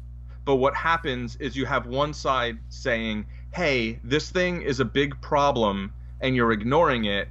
And then you have another side taking some things that should be nuances in a conversation that would begin like, yes, we acknowledge this is a problem. However, there are also these other things that we should talk about, and we should have a real honest discussion about this. And instead of doing that, you have another side saying, well, how about this nuance that totally discredits your argument? And it's like, well, no, it doesn't totally discredit it. It just, it should be part of a nuanced discussion. And so the trouble is that you have people using nuance as a way of negating like major points instead of as using nuance as a way of like refining a discussion. And I want to give out another shout out to one of my favorite properties that isn't superhero but is heroes in his science fiction, Star Trek, because there I think and it's part of why I didn't like the most recent movie, but in a lot of the Star Trek stories there's so much attention paid to watching people, often including our heroes, initially do one of the things you're talking about, and then as the story unfolds they realize that there's a lot more nuance and a lot more, that there's a miscommunication happening and a need to sort of get past that and to look at the depth of the situation. Right. Which is a good segue into the last sort of category I want to talk about, so this doesn't become a 3-hour podcast. But is mind control. Because I think it's kind of related to the zombie thing in that it's like the person is there, but their mind or their sentience is no longer controlling their actions.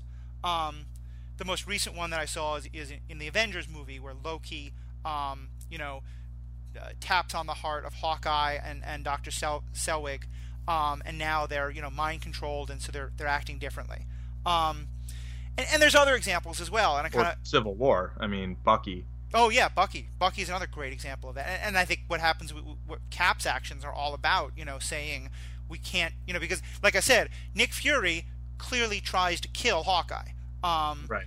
Cap is all the way on the other end, and he's saying, even though Bucky is, doing these terrible things, it's not his fault, therefore he can't be blamed. And I think that there's a real range there of, sometimes we see movies say, well, this person's mind controlled, so it's not his fault, and other times it's, he's under that sway, we gotta kill him. And I'm kind of wondering where you fall on that. What do you think of how these stories deal with that issue? Okay, well, let me start with mind control is like my second biggest pet peeve in science fiction. Yep. After time travel, right? I'm so with you on time travel, but go on. Time travel, it just never works. It's always bad. But mind control also is just a huge. I just find it infuriating. But in terms of like those two specific examples, the situation's a little different in one and the other. I'd say that the situation in the first one where Nick Fury. Jeez, I always want to call him Nick Cage. I always want to call everyone Nick Cage. So you're basically saying that all black characters in the Marvel Universe are the same to you. Okay, we understand where you stand. No, I'm saying they're all Ghost Rider. Understood. All right. Well, I know they're not exactly. I'm saying Nicolas Cage messes everything up. Okay, that's what I'm saying. I know they're not exactly the same, but I don't want to get too deep into the details of those two. I want to hear more about the issue itself. But go ahead. Okay. So, I mean, I think the details are pretty important. But okay, go into them. Okay, so but forget the details of those two specific ones. But there's two basic situations, right? One is someone is currently under mind control, and they're doing something that the heroes don't want them to do, so they want to stop them. Right. Right. Now, depending on who that character is and how much the heroes care about that character, they will either go to all ends of the earth to try to non-lethally to try to subdue that character using less lethal force, or even no force at all sometimes, in order to try to bring that character back, basically. Right? Or they'll be like, I didn't really like him that much anyway, so I'm just going to shoot him.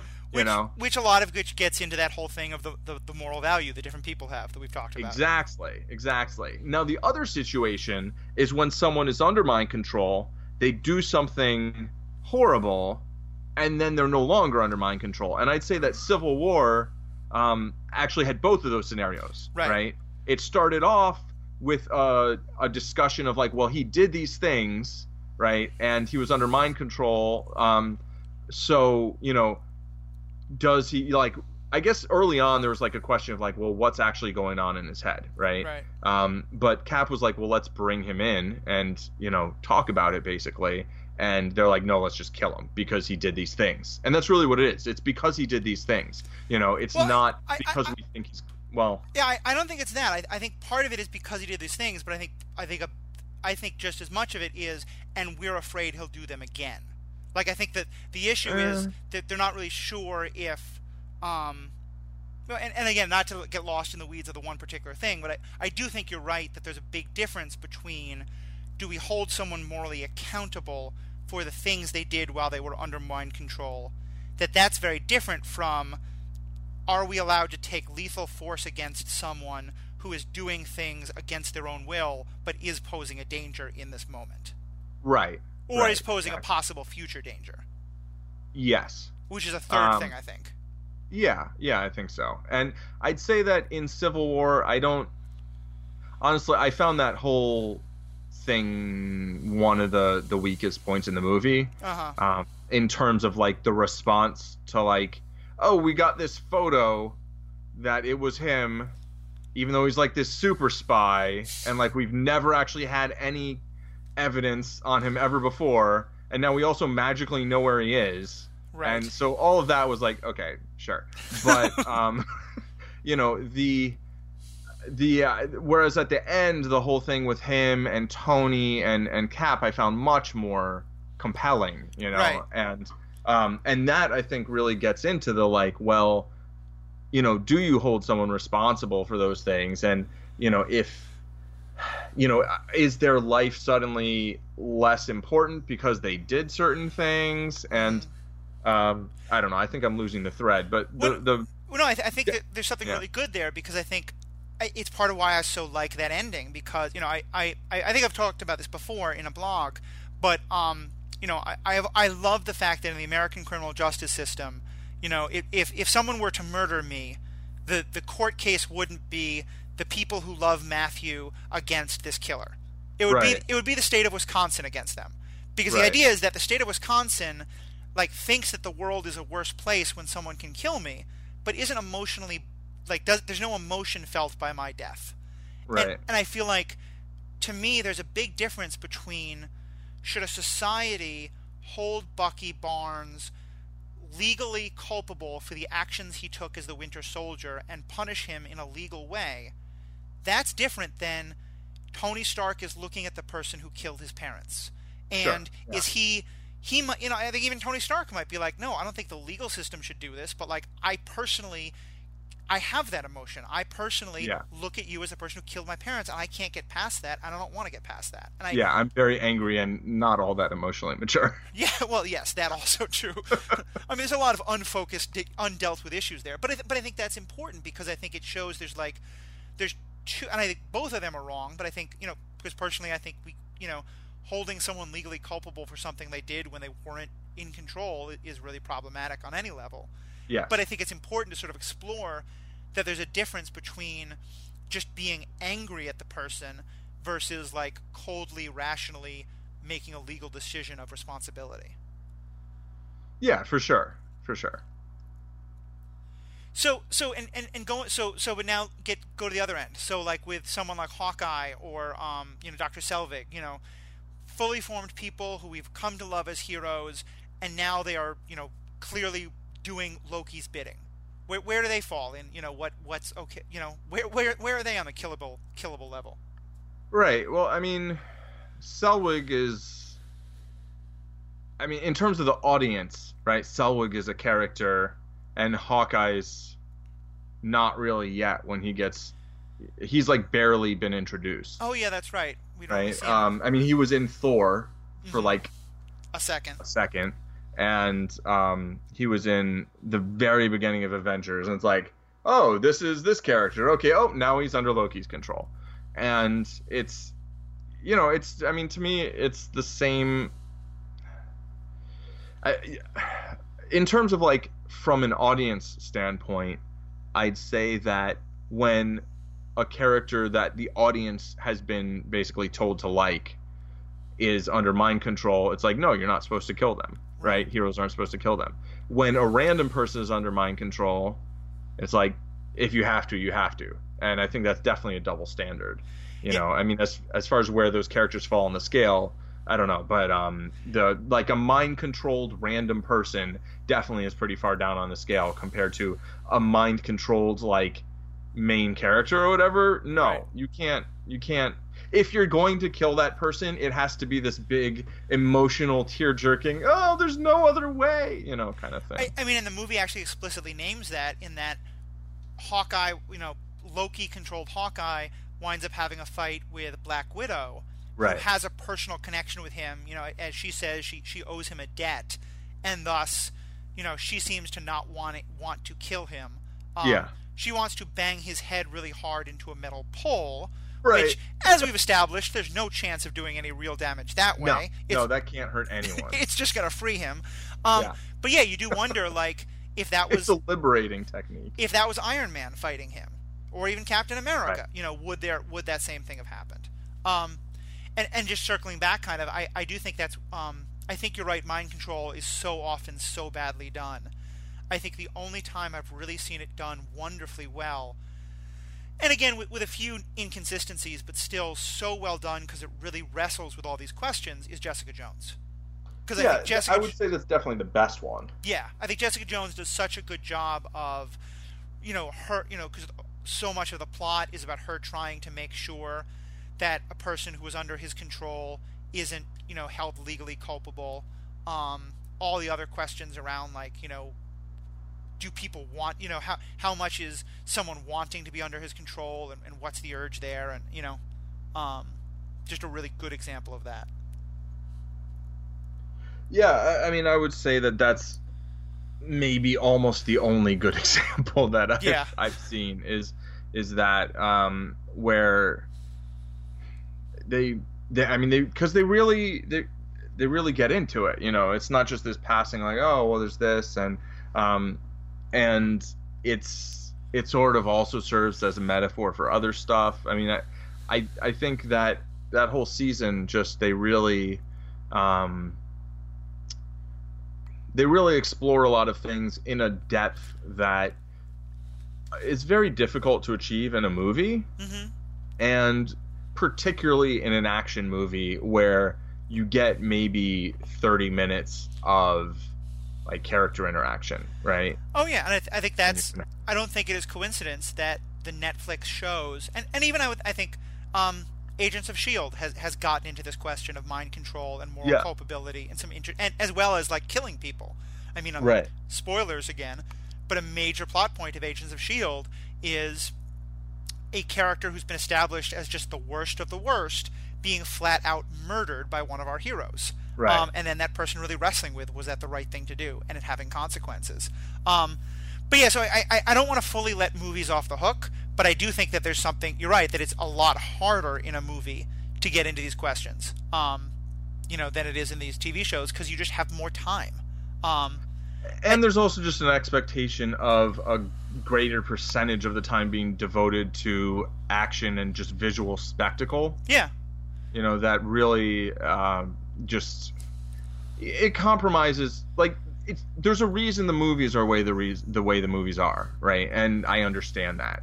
You know, the same way I understand why Matt Damon is in The Great Wall, even though it's ridiculous, right?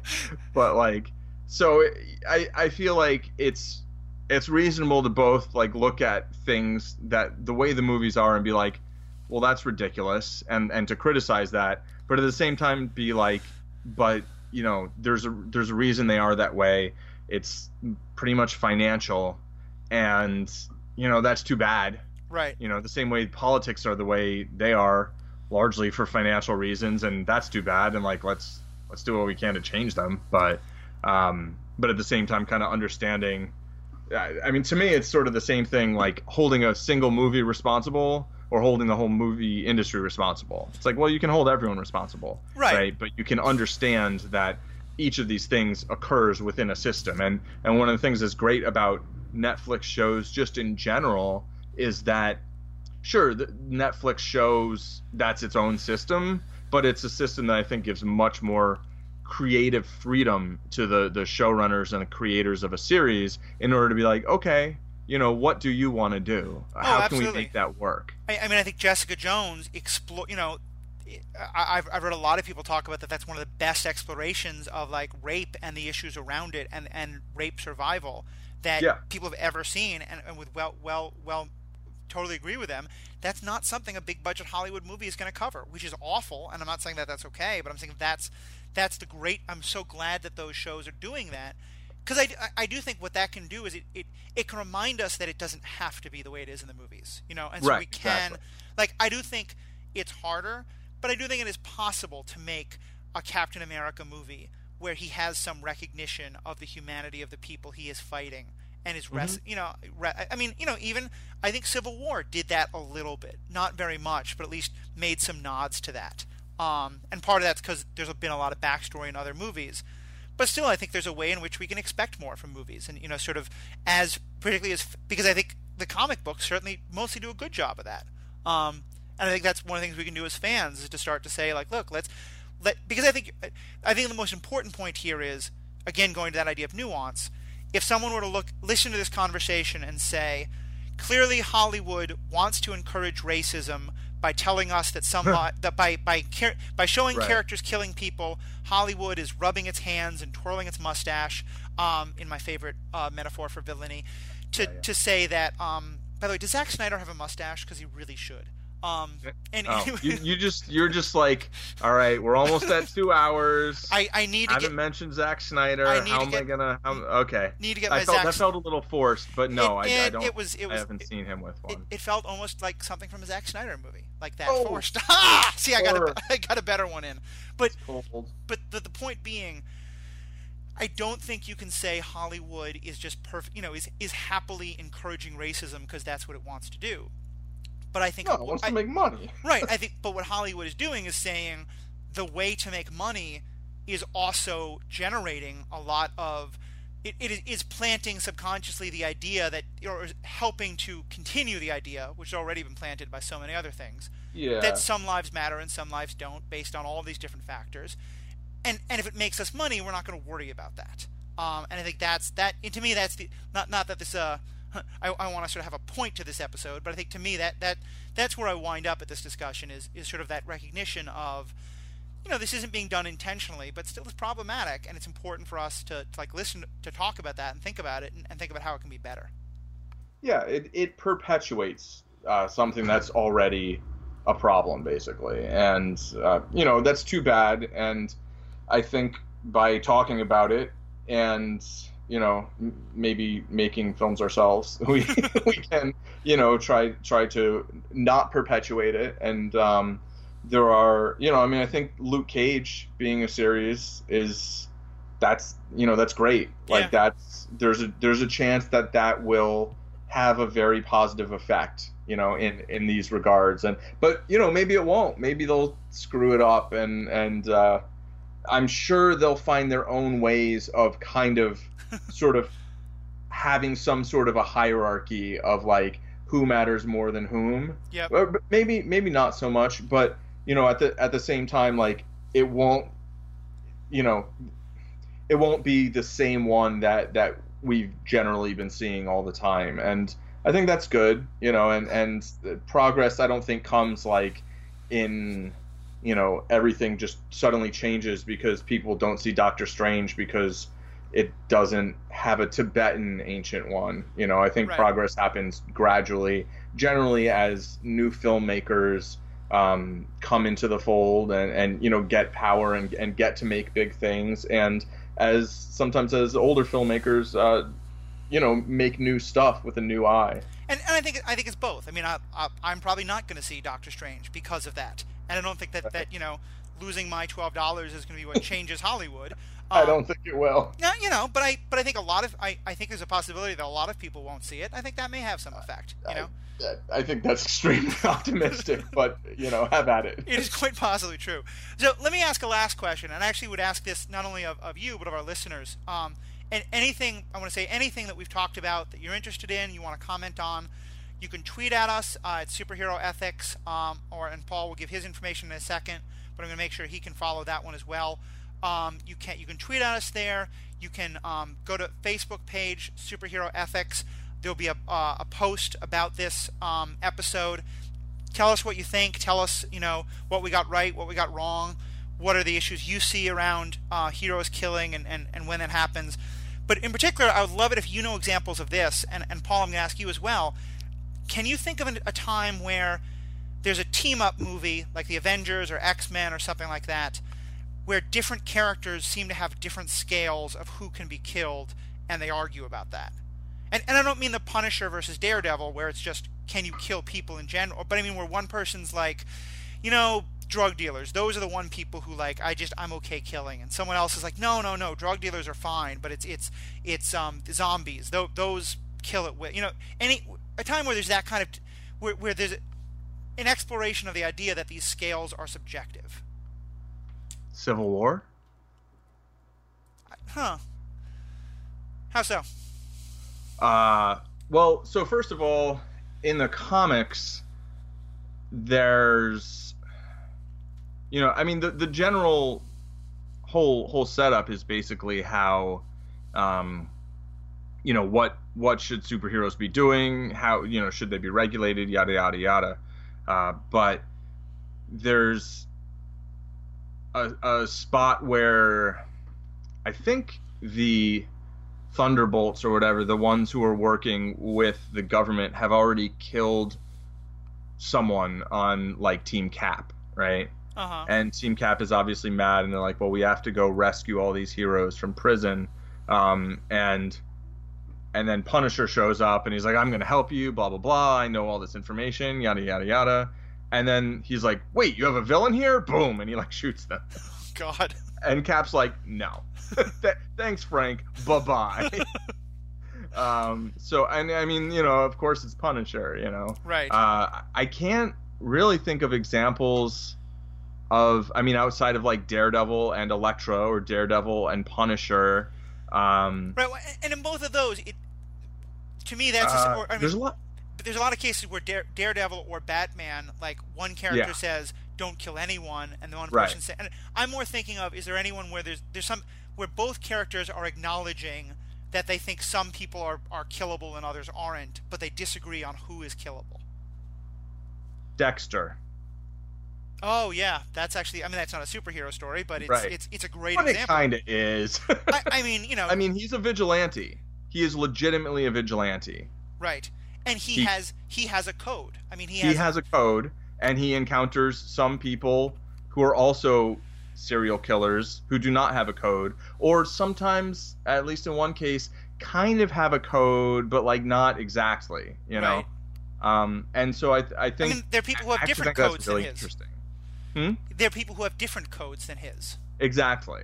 To some extent, like when he deals with crooked cops, that's another great example of where, like, those are, going back to where we really started, of the person outside the law who's breaking the law and the person inside the law who's breaking the law. Both of them are killing people. Yeah. So clearly, Dexter is the most morally advanced of all of these properties. That's the yes.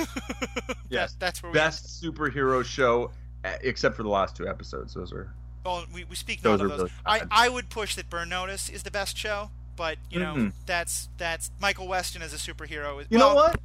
No, I'd say Super Spy. But really, Sam Axe is the superhero. He and Sam Axe actually have, and him, Sam Axe, and Fiona discuss like who they can kill. That's actually that's a conversation that happens. So maybe it doesn't happen so much in superhero things. I'd like to see it more.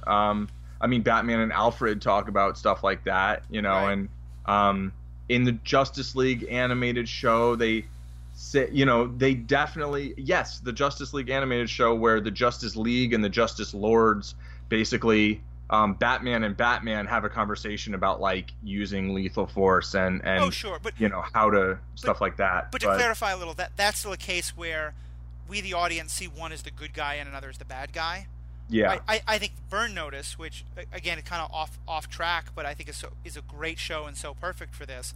It is kind of exactly what I'm getting at, because they're three of our heroes are having this debate, and they all have different ways of rank. Fiona, it's anyone who hurts a child is, just like the most killable thing in the world. Michael has an identification with other burned spies, and so like the Pete's every now and then, Sam is saying, look, you just got to kill that guy. He's bad news.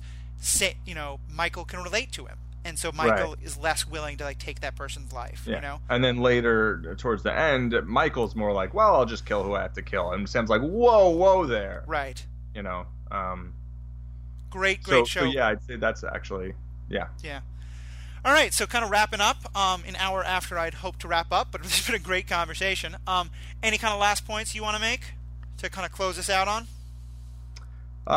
Let's see. I covered that I'd kill everyone I ever knew in order to survive and eat them. So no. Superman and the Wolves. By the way, did I talk about that? Pro tip: going mountain hiking in dangerous terrain with Paul only is probably not a good idea.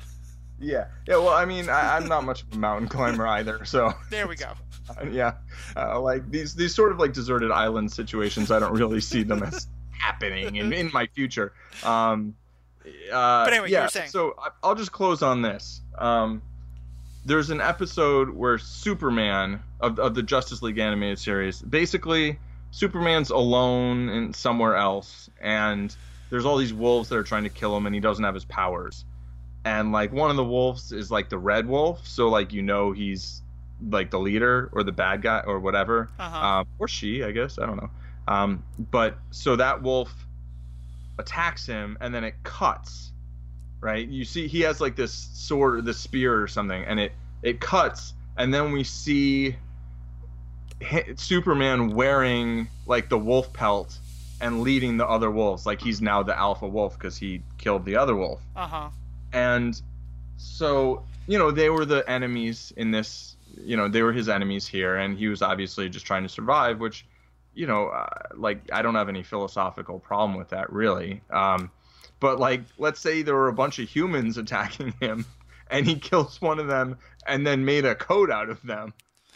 That's kind of problematic. Now all of a sudden we've got Silence of the Lambs, right? So, I'd just say that people see, obviously you're not going to make coats out of humans usually, except maybe in some kind of post-apocalyptic crazy world.